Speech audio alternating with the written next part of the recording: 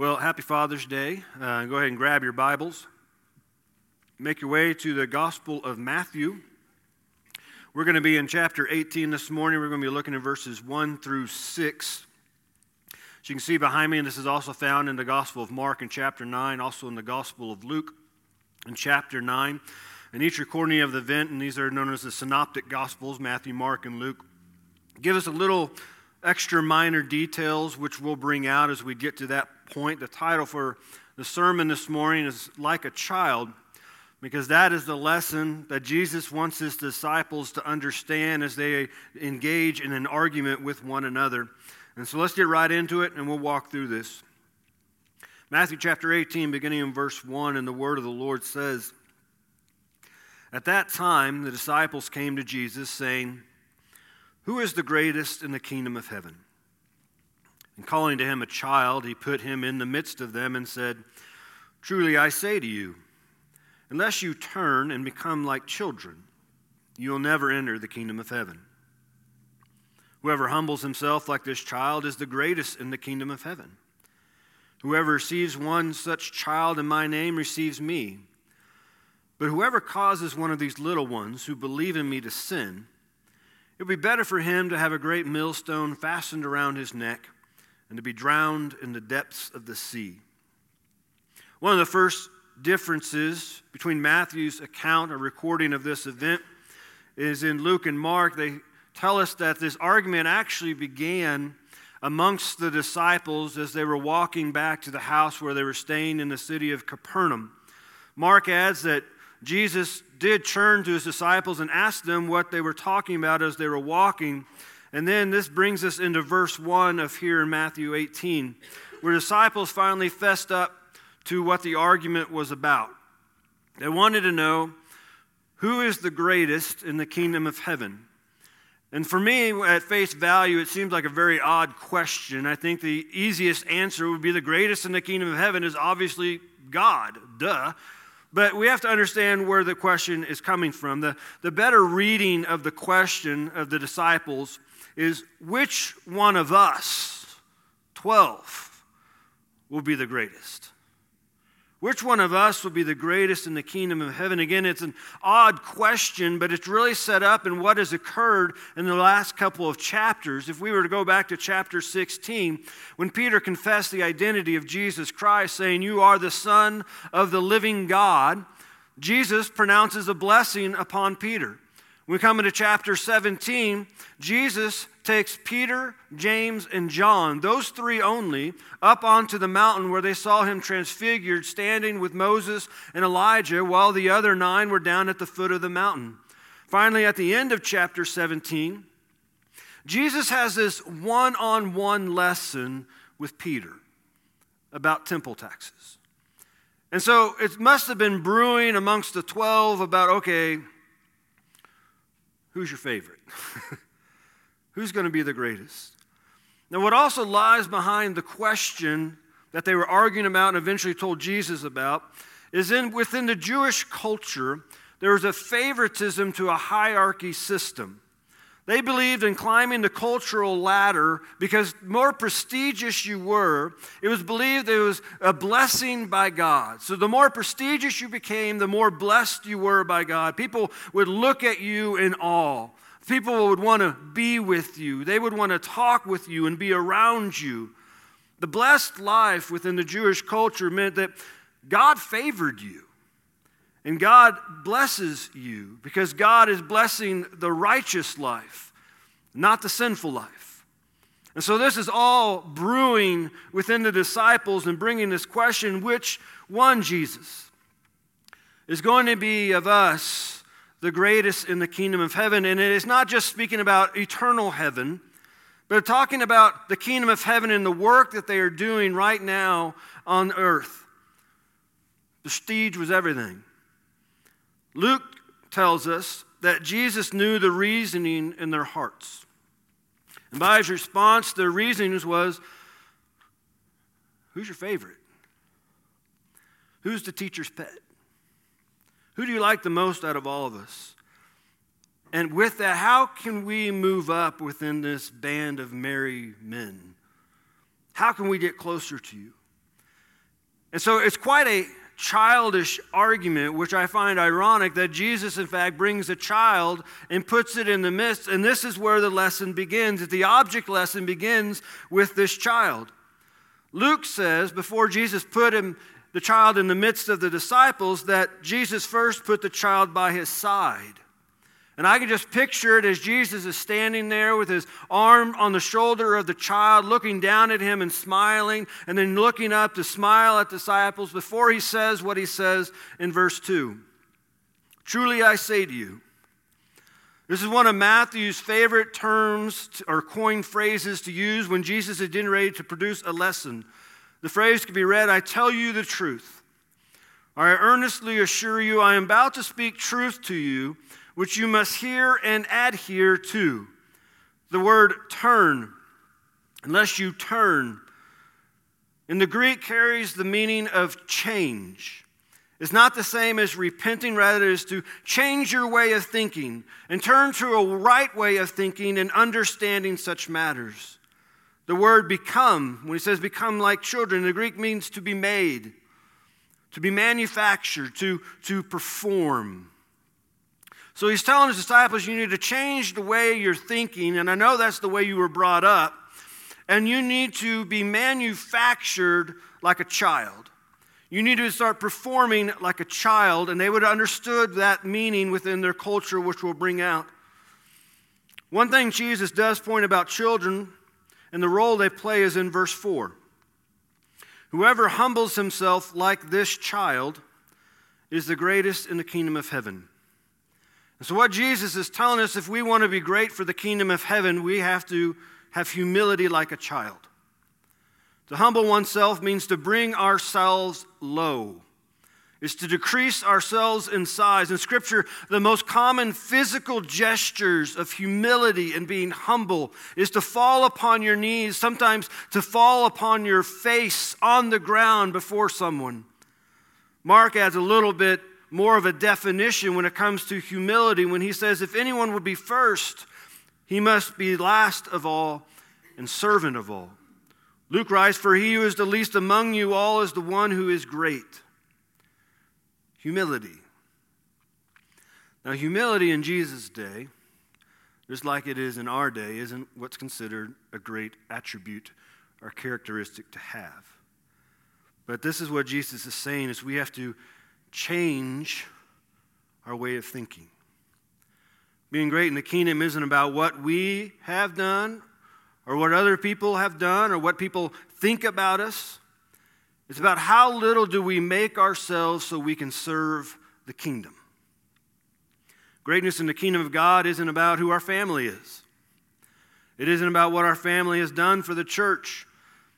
Greatness for the kingdom of God isn't about what we've done for the church. It's about humbling ourselves as servants so God's glory can shine through our lives. The students just returned from camp this last week.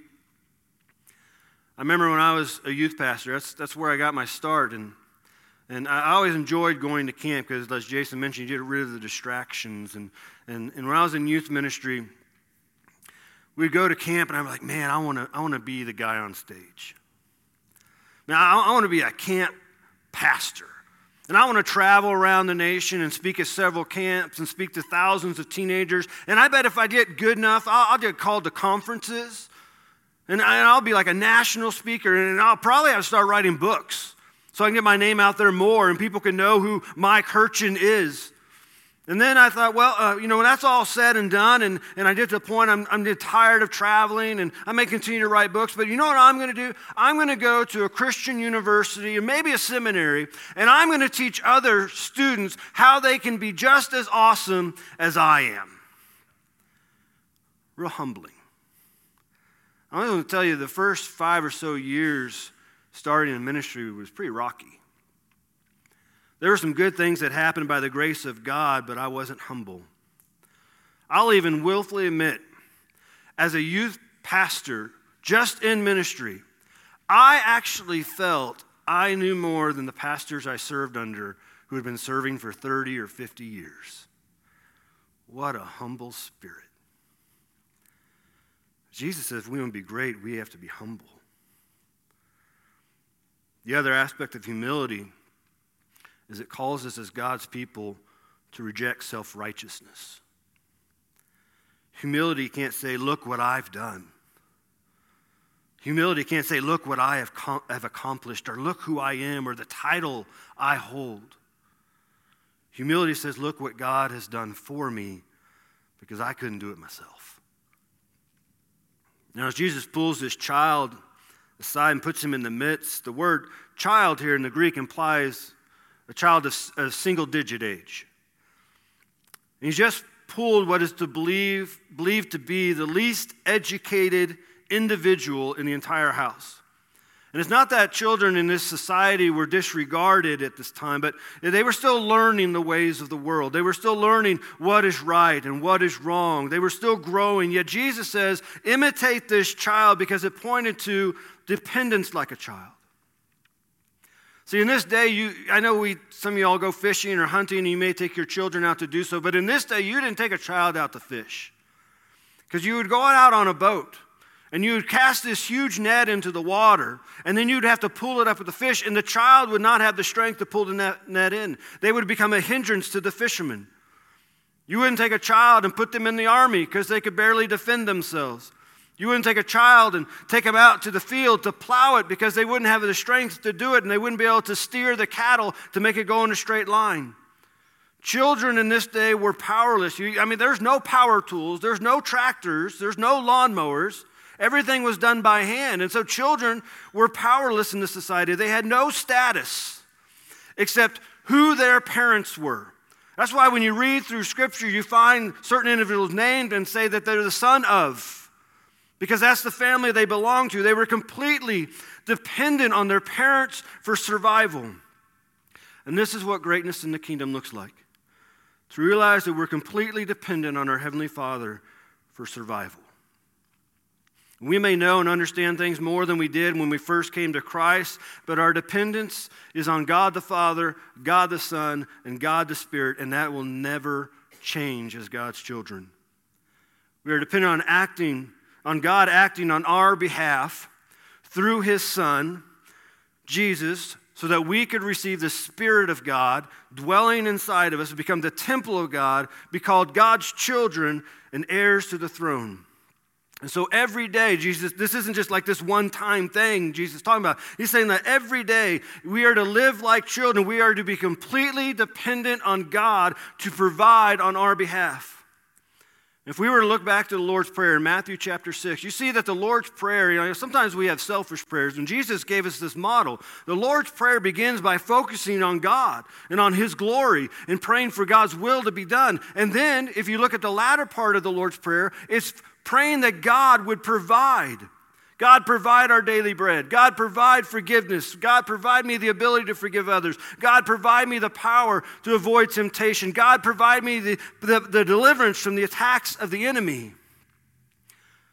Children in Jesus' day were completely dependent on their parents for provision and protection. That's what we're to be. Completely dependent upon Him. And I think in our society, if you're a parent or a grandparent, we understand this idea of dependence. We go to do our taxes, and there's a question there. Do you have any dependents? How many do you have? I don't think if you have kids, then you know this as well. Sometimes kids aren't very humble. Sometimes kids say things that you're like, man. There's some kids and teenagers, students, who think they have this life all figured out. They think their parents or the adults in their life don't know what they're talking about, don't have any idea what's going on. I used to be a student like that as well. And I'll just give you a heads up, parents. For me, it took about the age of 20 when I finally realized, wow, mom and dad do know what they're talking about. And I had to be humble, and I had to depend on their knowledge, because they knew things I shouldn't do and things I should do. They were wise. And this is why to be like a child, it begins with humility. Because if we don't start with humility, we're never going to see the need for a constant dependence. Another thing to be like a child in this society is reliance like a child. It's closely linked with dependence. We depend on God for all things because we have to rely on God for all things. Dependence carries a meaning of trust. Another word we find in the Bible for that is faith. Reliance carries the meaning of confidence. And they're synonymous in many ways, that we depend on God to act on our behalf, and we rely on the truth of His Word that He's given us. And the greatest example I can think about this reliance and this dependence is when it comes to our own salvation. It was completely reliant on the full work of Christ on our behalf for the forgiveness of our sins and the gift of eternal life. Ethan, he's gotten older, and so the older he gets, the less reliant he is on Jamie and I for certain things. For example, he can now drive. So now he can drive himself to school and drive Abby to school. He can drive himself to practice, drive himself home from practice. He can drive himself to work and all that, and we don't have to do that. He doesn't have to rely on us that much. He still relies on me to fill the gas tank, but he didn't have to rely on us to drive him. But I can remember in 7th and 8th grade, Ethan was the basketball manager. It basically meant he got water for the players. He'd give them balls to shoot around during warm-up or during halftime. He'd get towels and do little things for the coach every now and then. And so we would go to some home games on occasion just to kind of support his serving heart for this team. We'd never go to an away game. Well, in 7th grade, Ethan did not have a cell phone. I don't know where you are with your kids and what age you think they should have a cell phone. But in 7th grade, Ethan did not have a cell phone. And so when they would go to an away game, he would have to rely on either the coach or one of his friends so he could call us and say that, hey, we're almost home, so we could come pick him up, because he wouldn't be able to get home without that. He did not have the means to accomplish what he needed to accomplish, so he had to rely on other people. And this is what reliance is like a child. Realizing no matter how long we've been a believer, or how long we've been doing ministry, no matter how much experience we have, we do not have the means to accomplish what needs to be accomplished. So we have to completely rely on the Spirit of God to act on our behalf. A little over a week ago, Jamie and I were out on a walk. It was a Saturday morning. It was a nice morning, nice breeze. And we would do what we call our town loop from our house and walk around town and come back to our house. And for some reason, in our neighborhood, we have a demonic bird. And for some reason, this demonic bird only goes after Jamie. Because I've been out with Abby in the morning, she's ran and I've walked, and Ethan's gone for runs in the morning, and none of them have ever encountered this bird unless Jamie's with us. And so we're out for a walk, and as we were leaving, the bird came down, and it spooked us a little bit, and it began doing its demonic squawk. And so we just said, we'll keep going. And so we're coming back, and Jamie gets on this side of me, which is kind of odd because she was walking on this side the entire time. But as we get closer to our house, she moves to the other side. I'm like, what are you doing? It's like, that bird. And as soon as we get close to our house, because I guess it belongs to people that live 2 houses down, this bird swoops. And you hear its demonic squawk. And it goes right at Jamie, which makes her jump. And when she jumped, she actually ripped her calf muscle. That's why she's in a boot. So like Forrest Gump, Jamie got new shoes. But it was so bad, she couldn't even move. And she says that it felt like someone was behind her and just punched her in the calf. It actually made her look and see if someone was actually behind her. And this bird was standing in the middle of the street, just obviously staring at her and just squawking and ruffling its feathers.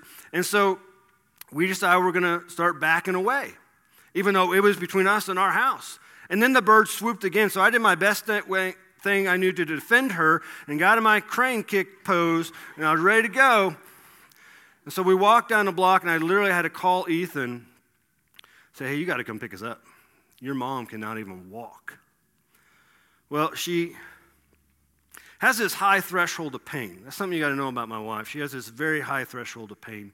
And so she had already said she would go to camp as a chaperone. So she said, well, it's starting to feel better. So I'm going to go and I'm going to chaperone. I'll just take it easy, make sure I don't move too fast. Obviously, I'm not going to jump around or run around.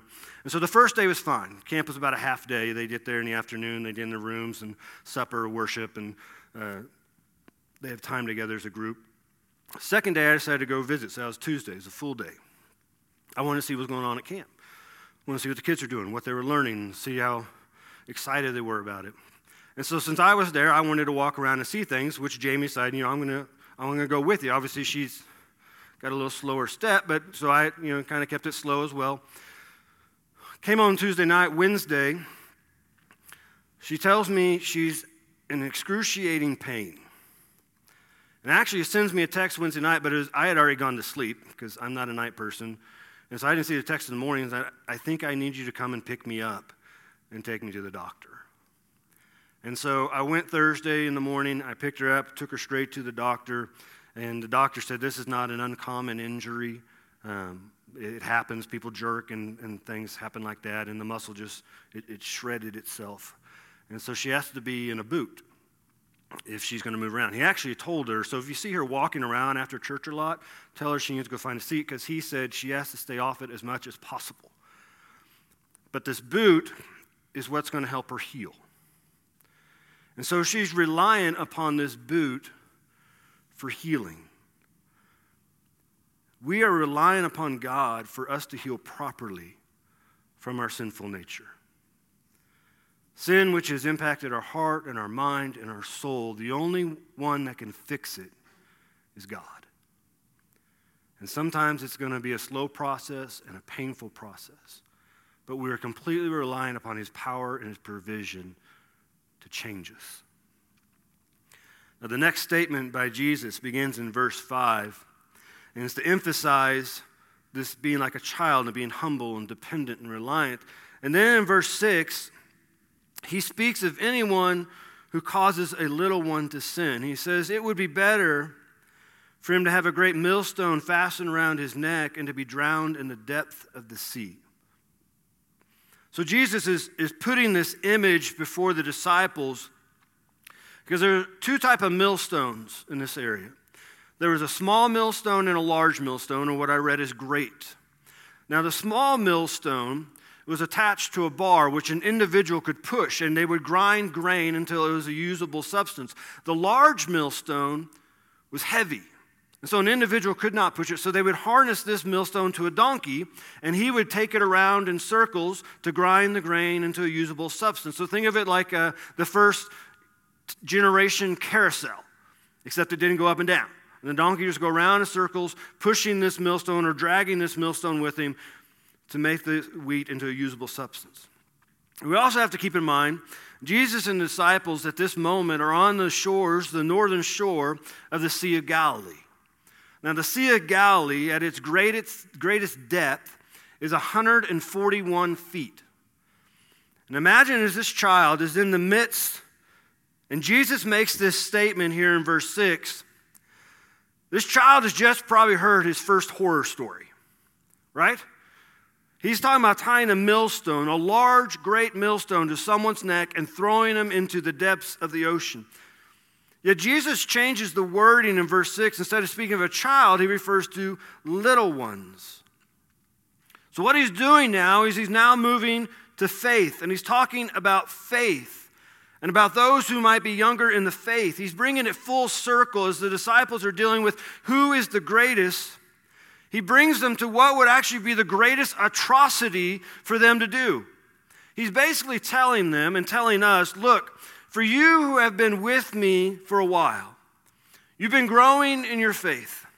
You've been growing in your understanding of who I am. And if you think you are so great, and yet you were to cause someone who is yet to grow in the faith like you have, and yet to grow in the understanding of who I am like you have, and you cause them to sin or do something that is opposed to God, it would be better for the rest of us to go up the hill and find the greatest millstone that we can find. We tie it to your neck. We take you out on a boat. We throw you off the boat, and you drown in the deepest depths of that sea. Jesus is not advocating murder here He's pointing to the severity of leading people away from Christ.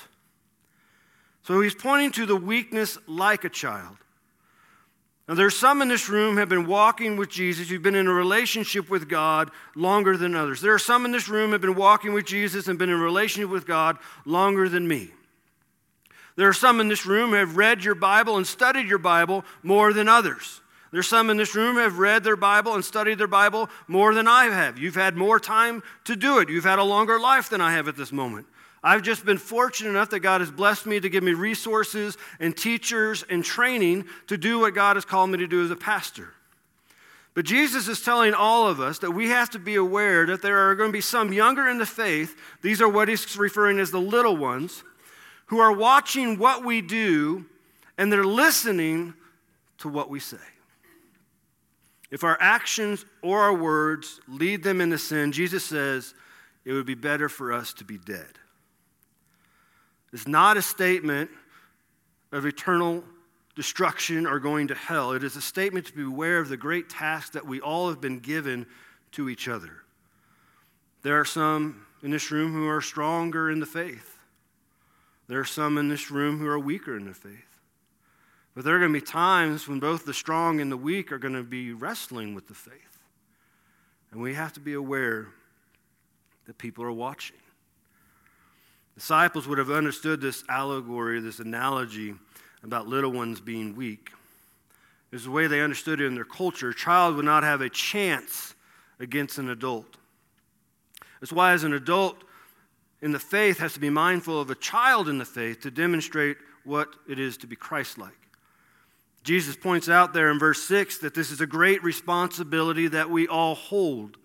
That's why Paul gave warning to the Corinthian believers about eating food to idols or that were given to idols. I touched on that last week. This is why Paul rebuked Peter when Peter acted a certain way with Gentile Christians, but when Judeo-Christians showed up, he changed what he was doing. This is why Paul warned Timothy about false doctrines and keeping to the faith. I believe it calls us to responsibility not only for ourselves, but for those who are younger in the faith, to come alongside them in a positive way that they might continue to grow. Paul rebuked the Corinthian believers. He said, look, I want to give you spiritual meat, but because you're not growing in the faith, I can't, and so I have to give you spiritual milk. It's a reminder that we all begin as little ones, but we're called to grow in the faith. This is our heartbeat at Harvest Hill. We meet Jesus, and we begin maturing our relationship with God. Then we go on ministry or mission for people that they can begin to mature. We multiply so people can meet Jesus, and then they mature, and this is the calling. There's another aspect of weakness, but it's really not weakness. It's a complete lack of power. The Bible says in Romans 3:23 that for all have sinned and fall short of the glory of God. It means anyone who has been born, which obviously we all have at one point, was born as a sinner. Meaning we all fall short. Greater than the depths of the Sea of Galilee. The glory of God speaks of his perfection. And since we're all sinners, we can't do anything to fix our problem. We're not just weak, we're powerless. But this is why God sent his Son, Jesus Christ. He was one full of power of God. He humbled himself, remained dependent and reliant upon God throughout his entire ministry, which led him to the cross and ultimately his death. And they placed him in a tomb, but he rose from that tomb 3 days later to show that he has the power over death and the authority to forgive sins and grant eternal life. And the Bible reveals every individual needs what Christ has done for them. They have to rely upon it, depend upon it, humble themselves before it. And if we don't, the Bible tells us we will be eternally cut off from God. But what God has done is he's made this incredible gift incredibly easy to accept. It begins by telling God and admitting to him that you're a sinner. You fall short. It then turns to the fact and believing that God sent Jesus, his only Son, to this earth to live a life that you couldn't, die a death on a cross, and rise again that you might be forgiven and given eternal life. And you tell God, you admit you're a sinner, you believe that to be true, and then the final step is this. You must confess Jesus Christ as your Lord and Savior. That word confess means you have to make it publicly known. That's why we have these times of invitation to invite you to come down the aisle and say, I need to be saved. And if you're here this morning, that's something you need to do, then I'm going to ask you to come down. I'll pray with you. I'll celebrate with you. I guarantee you there won't be a person in this room who won't be happy for you. But let's become like children. Humble, dependent, reliant. But also, like children, we are to grow. I'm going to ask you to come up and lead us. Let me pray over us real quick. Father, thank you for this day. Thank you for loving us and taking care of us. Thank you for giving us your word and your spirit and salvation and forgiveness and the promise of eternal life with you. And Father, if there's someone here this morning who doesn't know you as their Lord and Savior, I pray today would be the day of their salvation and your spirit would grab a hold of their heart and awaken them. We ask you to continue to be glorified in this time, that we not only be hearers of your word, but we be doers of it. And pray this all in the name of Jesus. Amen.